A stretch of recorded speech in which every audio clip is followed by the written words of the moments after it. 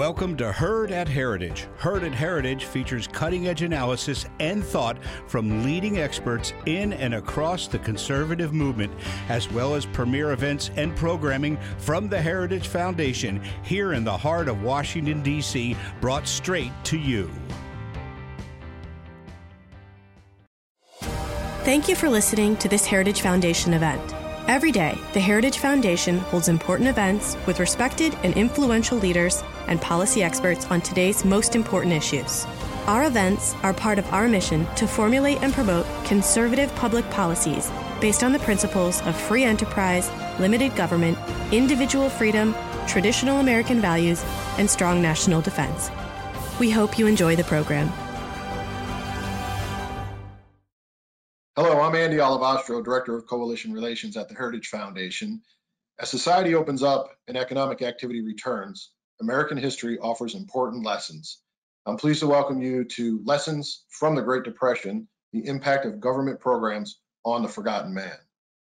I'd like to welcome those joining us from our Resource Bank network, our closest friends and allies and conservative leaders. We are used to convening in person this time of year, but we're pleased to offer this substantive discussion and expert analysis through our virtual platform. We'd like to also welcome members of the public. We're pleased to always offer public programming throughout the year at heritage.org/events. And given how important and timely today's discussion is, we welcome all members from the public as well.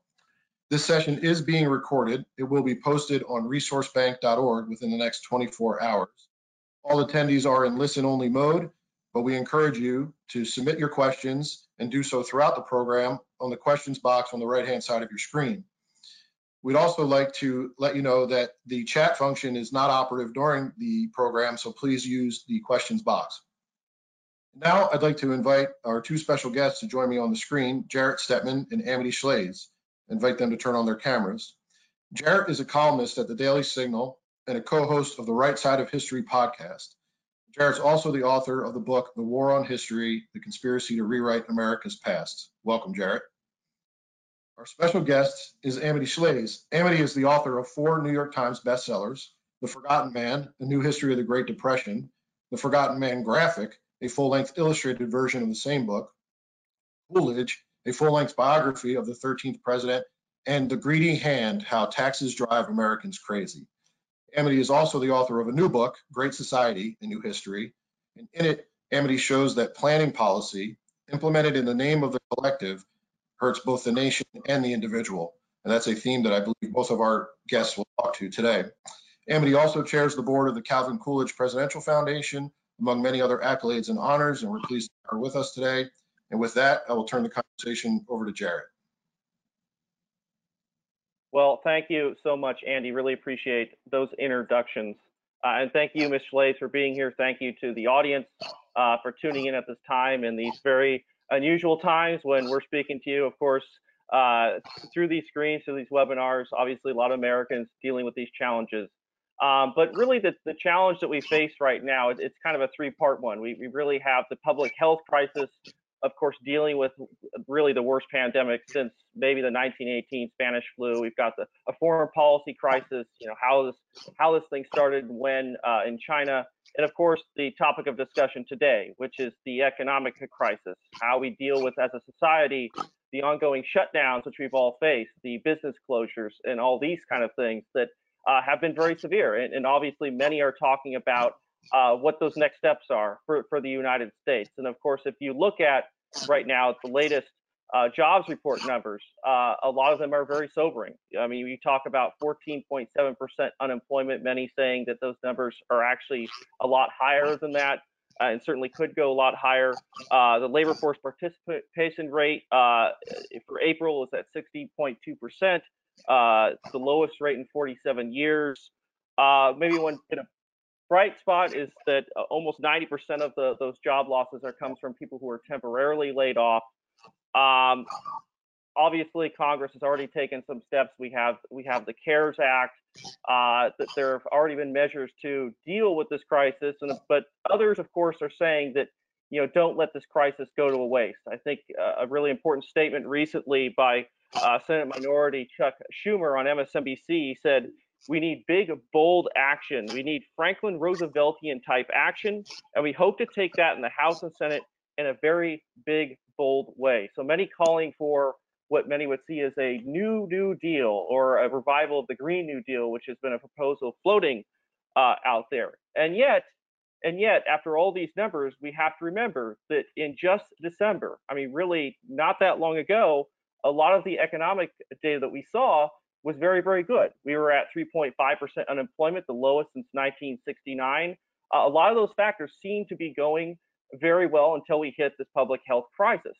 So I think the very big question for you, Ms. Schlaze, is it premature to call ourselves entering into a new Great Depression? Glad to be here. Glad to meet you all, even if it's virtually. Thank you, Jarrett. It is premature to say we are going into a Great Depression. A Great Depression number, which is what that jobs number was, does not a Great Depression make. A Great Depression and the Great Depression, by great we mean long. Right, the Great Depression was 10 years, is a series of policy errors.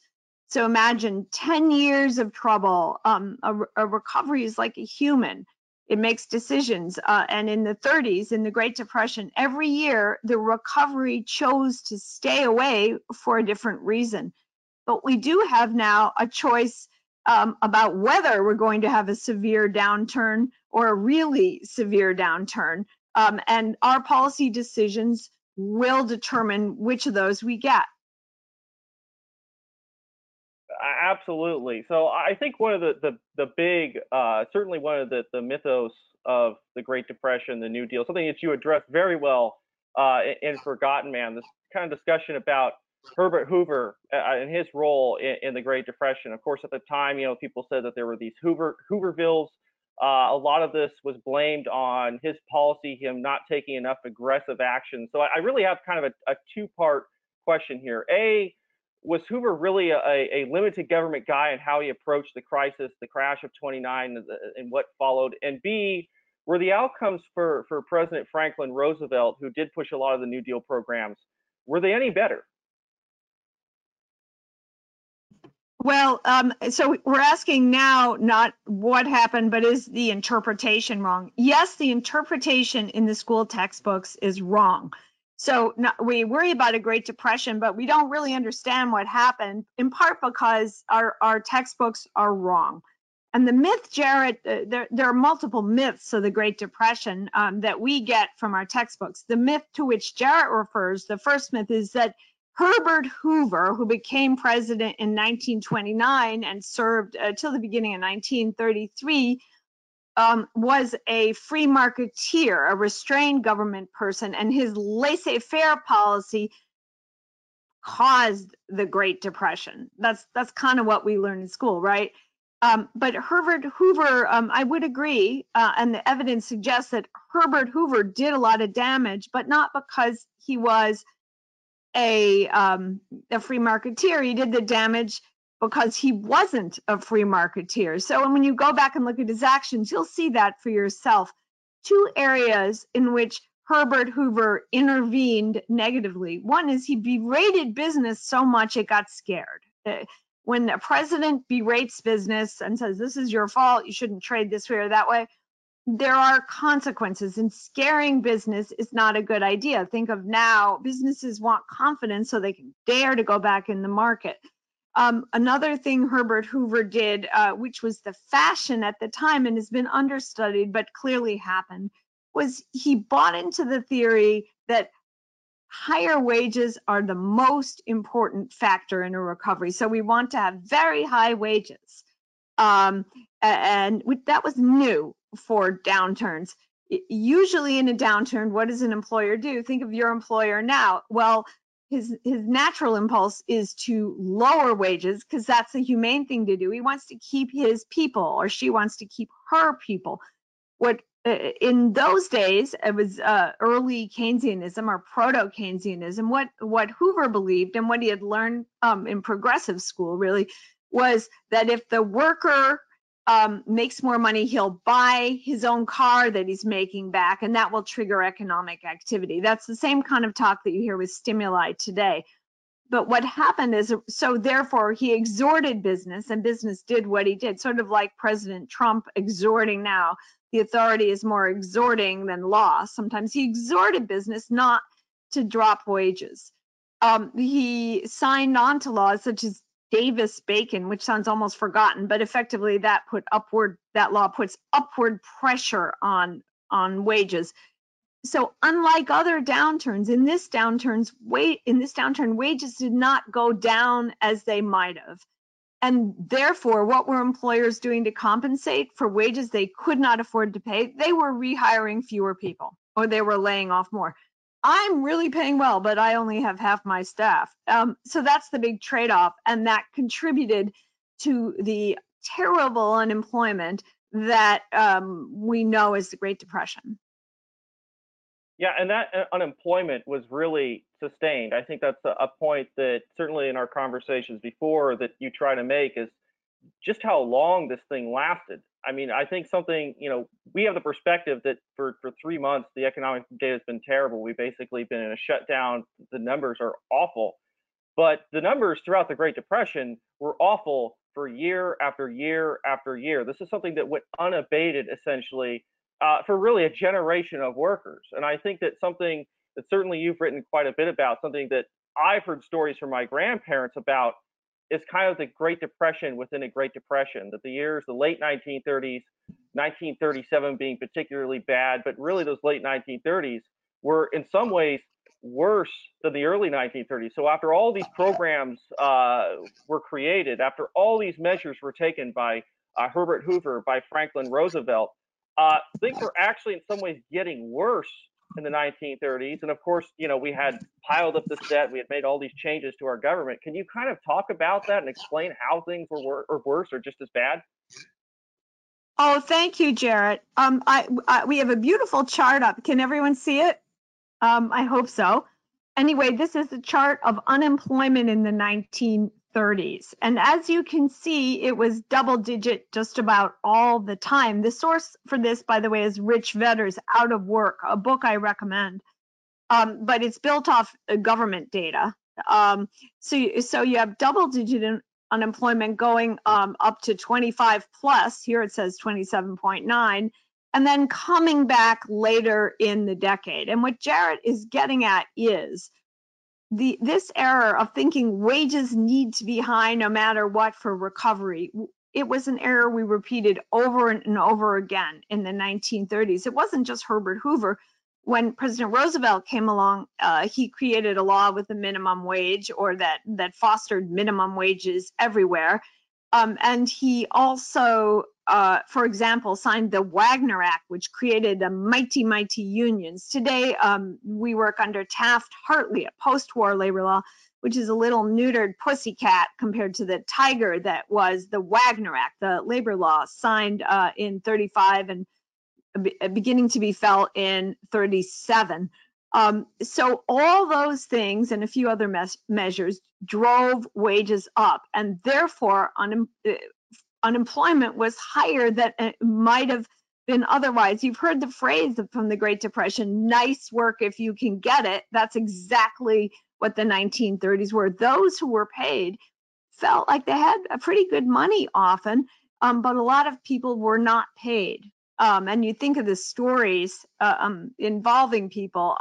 In my family, I had a member of the family who went to work every morning and never told anyone that there was no work. He just pretended to be at work all day and then came home with his lunchbox empty for years because he didn't want to share the indignity of having lost his job with his wife. There's more to that story, but it gives you an idea. Anyway, this enduring unemployment, that's what made the Great Depression great. And I will add one last thing about this wage perversity, the wages being higher than they ought to be in a downturn. They were yet higher than that because we had deflation. So the big mean labor leader, say John L. Lewis, wrests a high wage out of a struggling employer, and he wins even more than he knows, because by the time his workers get the pay that he arranged under his tough deal with the company, the money is worth more. So that was a factor as well. One thing, I mean, obviously you have a deeper understanding of American economic history. There have been a series of what, I mean, in old days they used to call them financial panics. You know, the Panic of 1819, you know, the Panic of 1837. But there was never anything quite like this, correct? There was never anything that was so sustained in American economic history before. I mean, from what you're saying, it sounds like this was a unique moment in the entire history of the United States. Is that correct? That is correct. The other data point, we don't have a chart, but the other data line you'd like to follow is the Dow Jones Industrial Average. The S&P wasn't a big thing then, the way it is now. So the Dow was it, and it's a really nice data set because it goes all the way back into the preceding century, so you can fool around with it, study it. Anyway, the Dow's high in 29, at the crash of 29, was 381.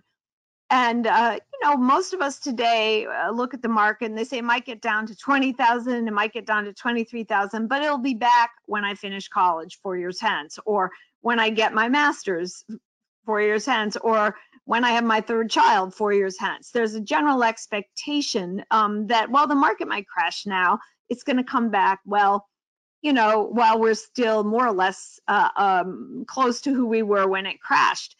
The Dow in that instance did not come back. It didn't come back the entire 30s. It didn't even come back the 40s, which is a little messed up because the war was on. But anyway, it didn't come back.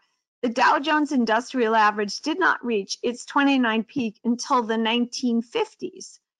So that's a way of saying, wait a quarter century for the Dow to get back to where it was when your 401k looked so good in January 2020. I don't think most Americans expect ever to have to wait a quarter century for the stock market to come back. That's why another reason the Depression was great. And Jarrett, you know, in his book has studied the myths of the Great Depression.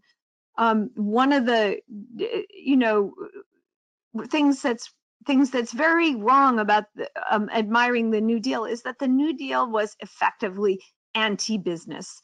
And business curled up and waited. It went into hibernation. That the New Deal was so unpredictable and effectively anti-business, and therefore the Great Depression. That's another factor. What was so severe? So there's a cost to government being the elephant in the room for years and years and years, especially for little businesses. You see that today.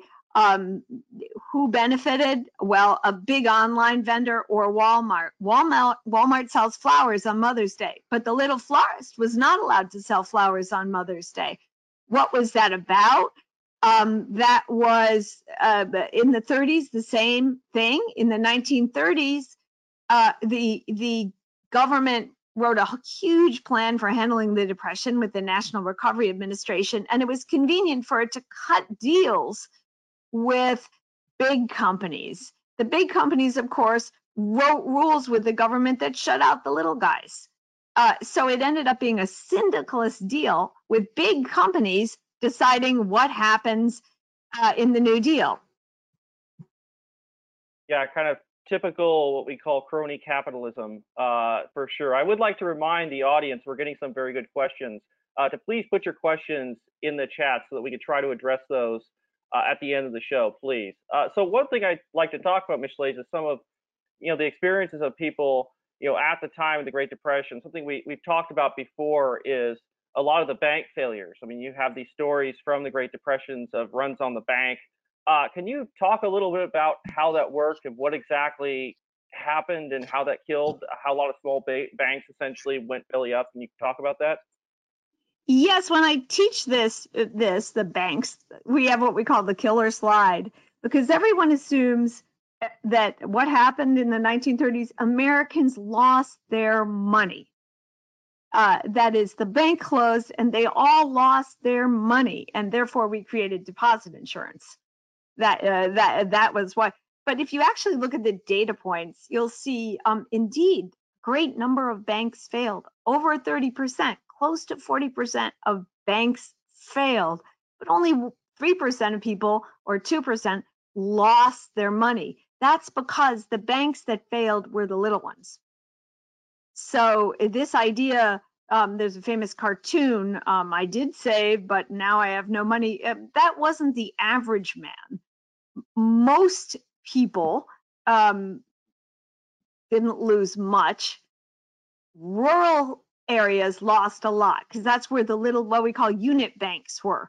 And they, just as in It's a Wonderful Life, didn't have much to turn to. Maybe the bad, rich Mr. Potter in the town, that's it.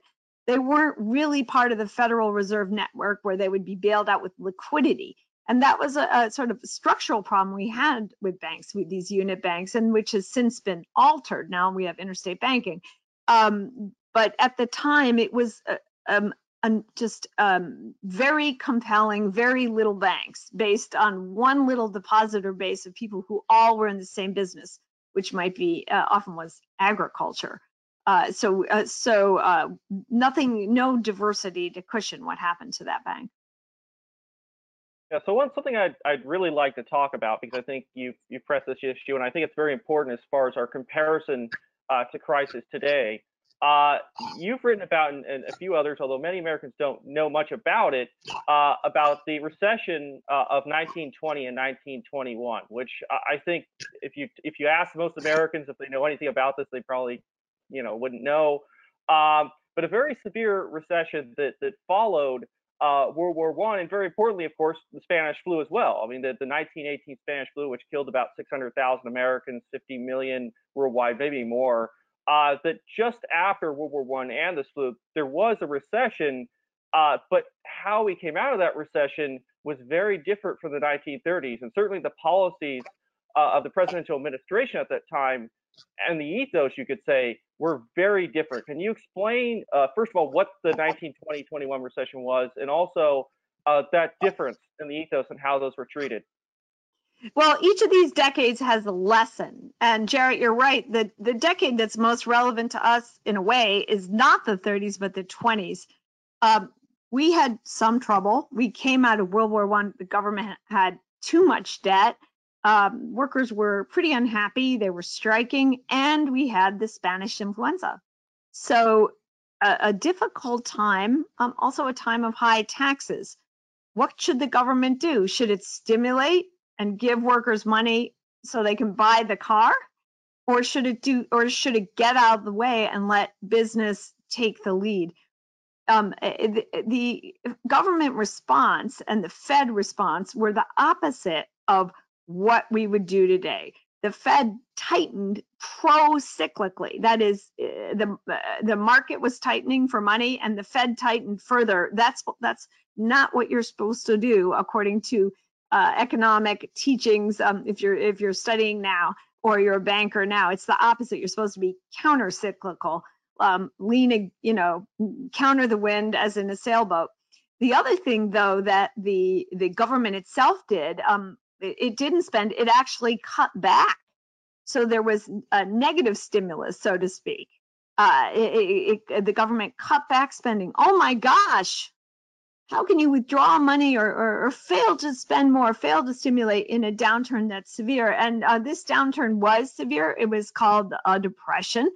In some places, there was unemployment in the early 20s of over 15% in some places. We just had a hard time. But then the government also sent a signal, we're going to get out of the way of business. This was effectively the Harding-Coolidge campaign of 1920. When I was a student and I heard that Harding called for normalcy, I thought, what a stupid word. What does he mean, normalcy? But what he meant was common sense situation where the parameters are the usual. We allow business to operate. We reduce burdens on business where we can. We don't tax too heavily. That's what Harding's normalcy was. And Harding and Coolidge, coming in 1921, committed to reducing taxes. They said the only direction taxes can go is downward, notwithstanding a heavy debt. And taxes, business suddenly knew taxes were always going to be going down, and they did. Then, as you know, Coolidge, here's his picture. Coolidge became president when Harding passed away and continued this policy. And the result was a very positive economy, a very strong economy. The roaring 20s really did roar. They were not just a bubble in Jay Gatsby's champagne glass. We had a wonderful period. People got jobs, productivity zoomed ahead so that people had to work less. One of the gifts of the 1920s is what we call Saturday, because Saturday used to be one of the 6 work days of the week, and suddenly it became this free day. That was the 1920s. Americans got indoor plumbing in that decade. So Jared, it was just a wonderful decade in terms of progress for the country following a policy of government holdback. We can distinguish that as the opposite of the 1930s government policy, the New Deal, heavy hand, or the government policy in England in the 20s, the UK. In the 20s, the UK took the progressive route, and they had terrible unemployment. If anyone here is an expert in the UK, you'll know that the UK had double-digit unemployment for 2 decades, not one. And a part of that was monetary, another discussion, but a part of that was the progressive laws. Wow, yeah, I really it's remarkable that period, the 1920s, so much of modern life, the things that we take for granted now really started to come into being. I mean, even the idea of having a family vacation where you take your car and you take some time off and go, that was something that was mostly just wealthy people could do that. In the 1920s, you had middle-class families who were able to afford that, who were able to do that. Really a time of remarkable prosperity for the average American. And this is following, one of the most terrible wars in our history, following a pandemic, following all these seemingly incredible crises. You had this kind of prosperity that came in its wake. And I think it's great that you've highlighted the careers of Harding and especially Coolidge, because as I understood, just like you, that when you learn about these things in high school and college, you learn about Harding and Coolidge as kind of the do-nothing presidents. They're seen as bland and unremarkable compared to the genius that was Franklin Roosevelt and the New Dealers. And I think a lot of your histories really show that Coolidge and Harding had a different ethos that led to some very, very positive outcomes. That a lot of our history books, certainly in the ethos that they promote, are very different than the actual record. Certainly would have been different than the perspectives of the people at that time. So one thing I'd like to address too is, obviously the 1930s were terrible economically. We had, World War II that followed, and we really had a quarter of a century of very little economic growth. What eventually pulled the United States out of that Great Depression mindset? What pulled this country out of it? Was it World War II? Because you hear that a lot. You hear that it was World War II that kind of brought us out of depression. Can you talk about that? Well, I first want to give a plug for Coolidge. Thank you for plugging him. I want to expand the plug. He was a great president. He believed the chief business of the American people is business. He believed in economic activity as a palliative for trouble. He was cautious. He didn't, and he believed in the states. He was a strong federalist. So I hope people will take a look at Calvin Coolidge, get to know him. I'm the chairman of the Coolidge Foundation. Get to know the Coolidge Foundation. I will mention we even have a project at the foundation right now by which you can help edit his papers.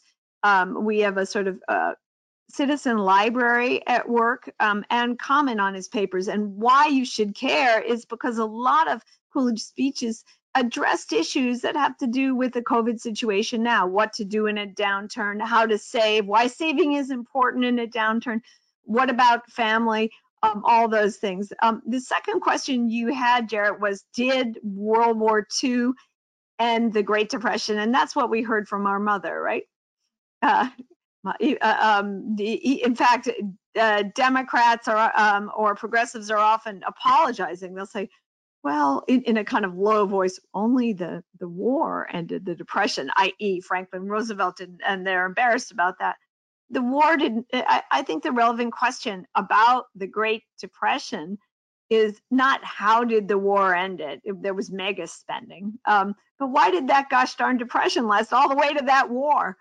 So today we did something super dramatic. We turned off the economy like a faucet.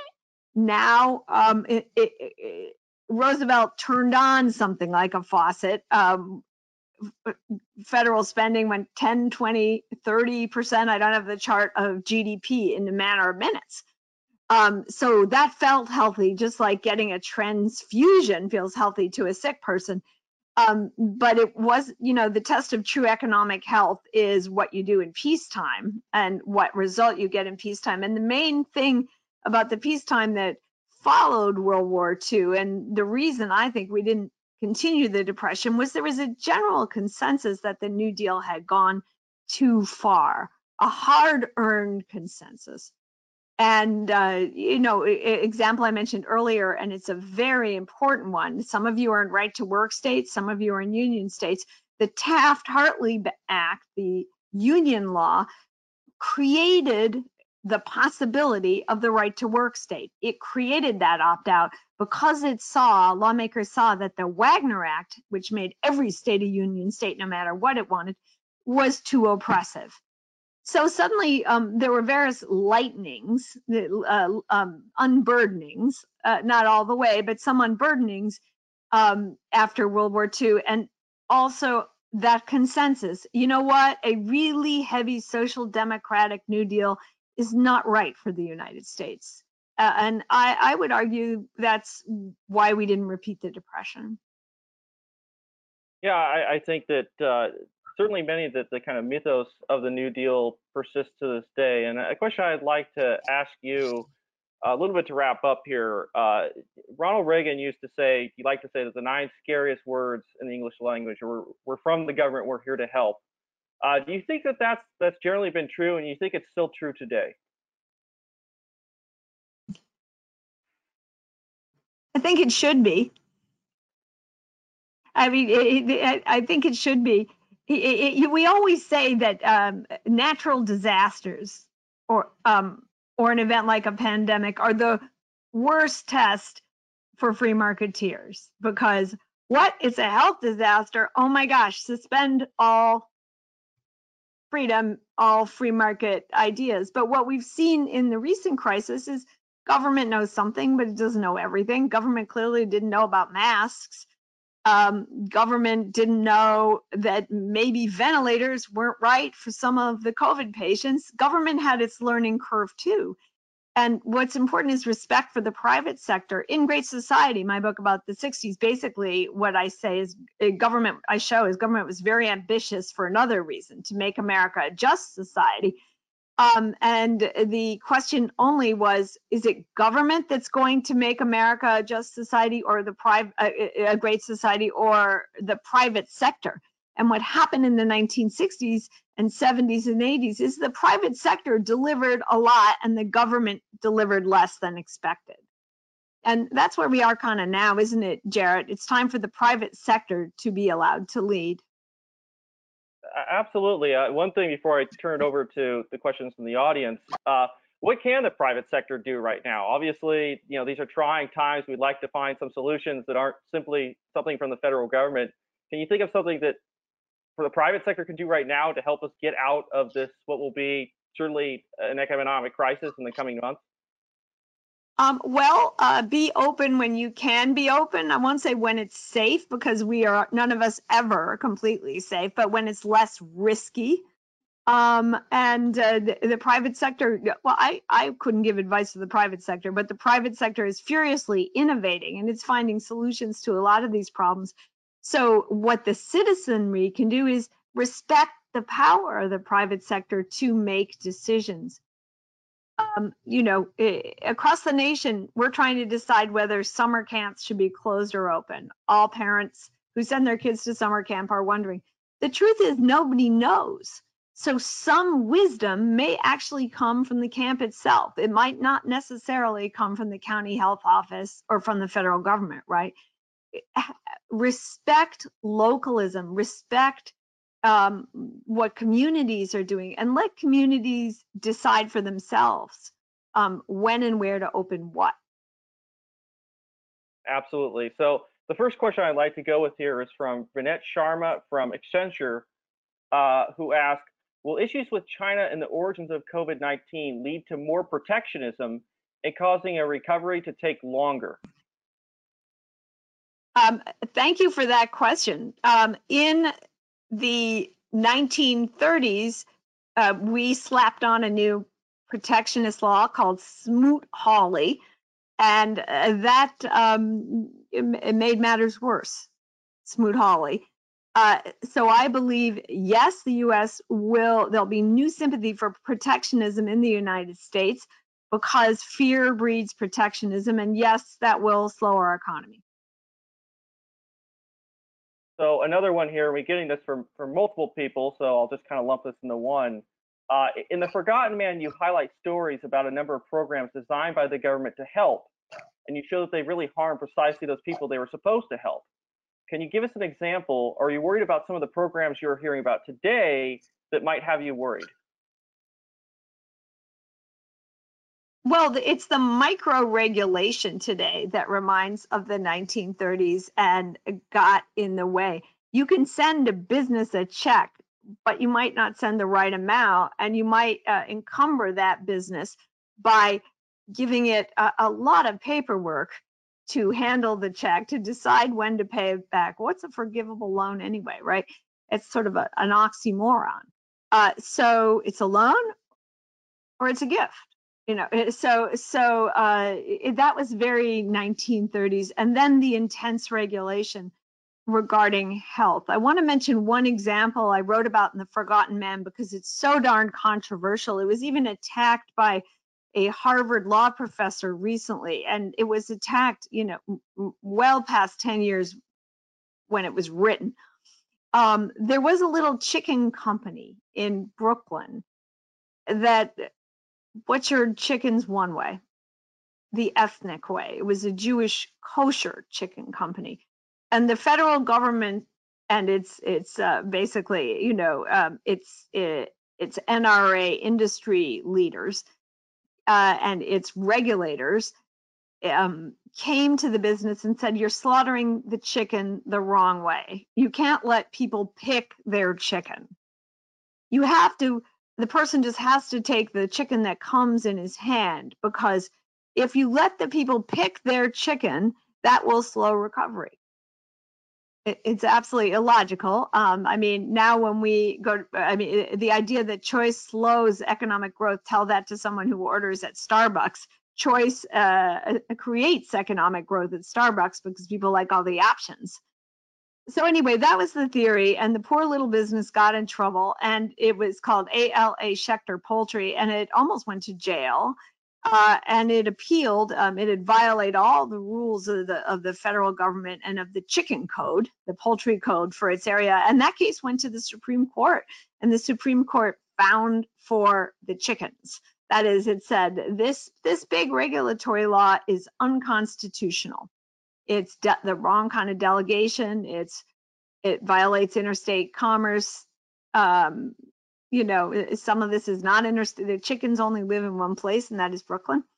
So they're not interstate commerce, and so on and so forth. And it's a wonderful case about a well-meaning law, because there was a huge health component to the chicken regulation as well. A well-meaning law supposedly looking out for the health of the customer that actually did the opposite. Why people wanted to pick their chicken was, in those days, they had a lot of disease. There weren't antibiotics available for every chicken. Chickens weren't bathed in antibiotics. So people wanted to pick a healthy chicken, right, for their families or for their restaurant.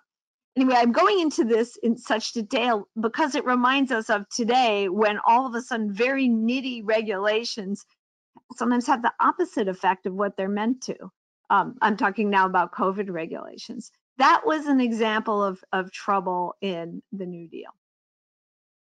It's amazing looking back on the sheer power of the NRA, not to be confused with the modern National Rifle Association, but even looking back, going through old movies from that era, you seeing the kind of the Blue Eagle stamp and how much really control over the American economy this thing had. It's something that it's almost hard to relate now, and how big the staffing of this agency was, and how many controls it exerted even over the small decisions in people's lives, I think is truly staggering. Of course, it was invalidated by the Supreme Court. It's something that's an interesting legacy of that era.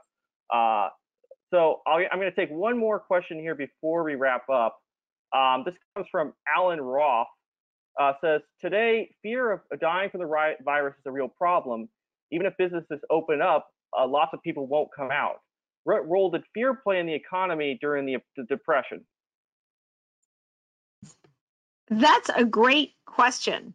I don't know about health fear. During the Depression, there wasn't that great Spanish influenza, but there was another kind of fear that's related. Fear is when people suspend disbelief. They say, oh, I'm just going to believe anything because now I'm panicked, right? I will say the Dust Bowl was a good example, or floods, because it was like a decade of Job. One trial after another. The Dust Bowl covered the entire plains with dirt. You couldn't go outside, you couldn't grow. Crops failed, and it seemed as sent from God. It wasn't sent from God. In fact, in part, it was the result of perverse agriculture policy. The way we dug up the plains facilitated the Dust Bowl. So the answer to fear is not hope. The answer to fear is logic. And we are logical beings, and we need to respect our own logic and proceed accordingly. But that's a good question, Mr. Roth. I think there was a lot of fear, but of a different nature. Fear gives politicians power. You think of wars, the politician says the enemy is going to attack, or has Pearl Harbor. People line up behind the leader. The politician says COVID is a pandemic. It is, it's true. People line up behind authority. But you always have to ask yourself, what is the cost to freedom in the future? Absolutely. Is there anything else that you'd like to add to this discussion before we wrap up? That, message that you'd like to give people, especially your knowledge, and those of us now are worried about this potential for depression. Is there any message you'd like for the listeners to wrap this thing up? My message is education. That's educate yourself and educate others. Jarrett has a wonderful book where he basically assails the myths that our kids get in school. It's important because what the teachers get away with in terms of textbook is really embarrassing. They now, I mean, if we'd had this conversation 10 years ago, I would have said that, but now the classrooms are much, much worse than they were even 10 years ago in terms of the content the kids get. And then educate yourself. I mean, educate yourself, because the truth is out there. These data points are not my opinion or Jarrett's opinion or Heritage's opinion. They're the real data points from the period. Go find the data and see what you make of the data. And then you'll have a better understanding of the 20th century economy and what could help us now. That's excellent. I love that comment about self-education. Honestly, your books helped me very much when I was in college and later, and understand the New Deal era and Calvin Coolidge, who I have now enormous respect for. I didn't really understand what a great president and great man he was, I think, and hopefully that kind of self-education, a lot of Americans at this time can educate themselves to understand our history, to what's happened in the past, so we can make better decisions about our future, which I think this is really what this is about right now. We're dealing with an potential economic crisis after a pandemic, a terrible pandemic.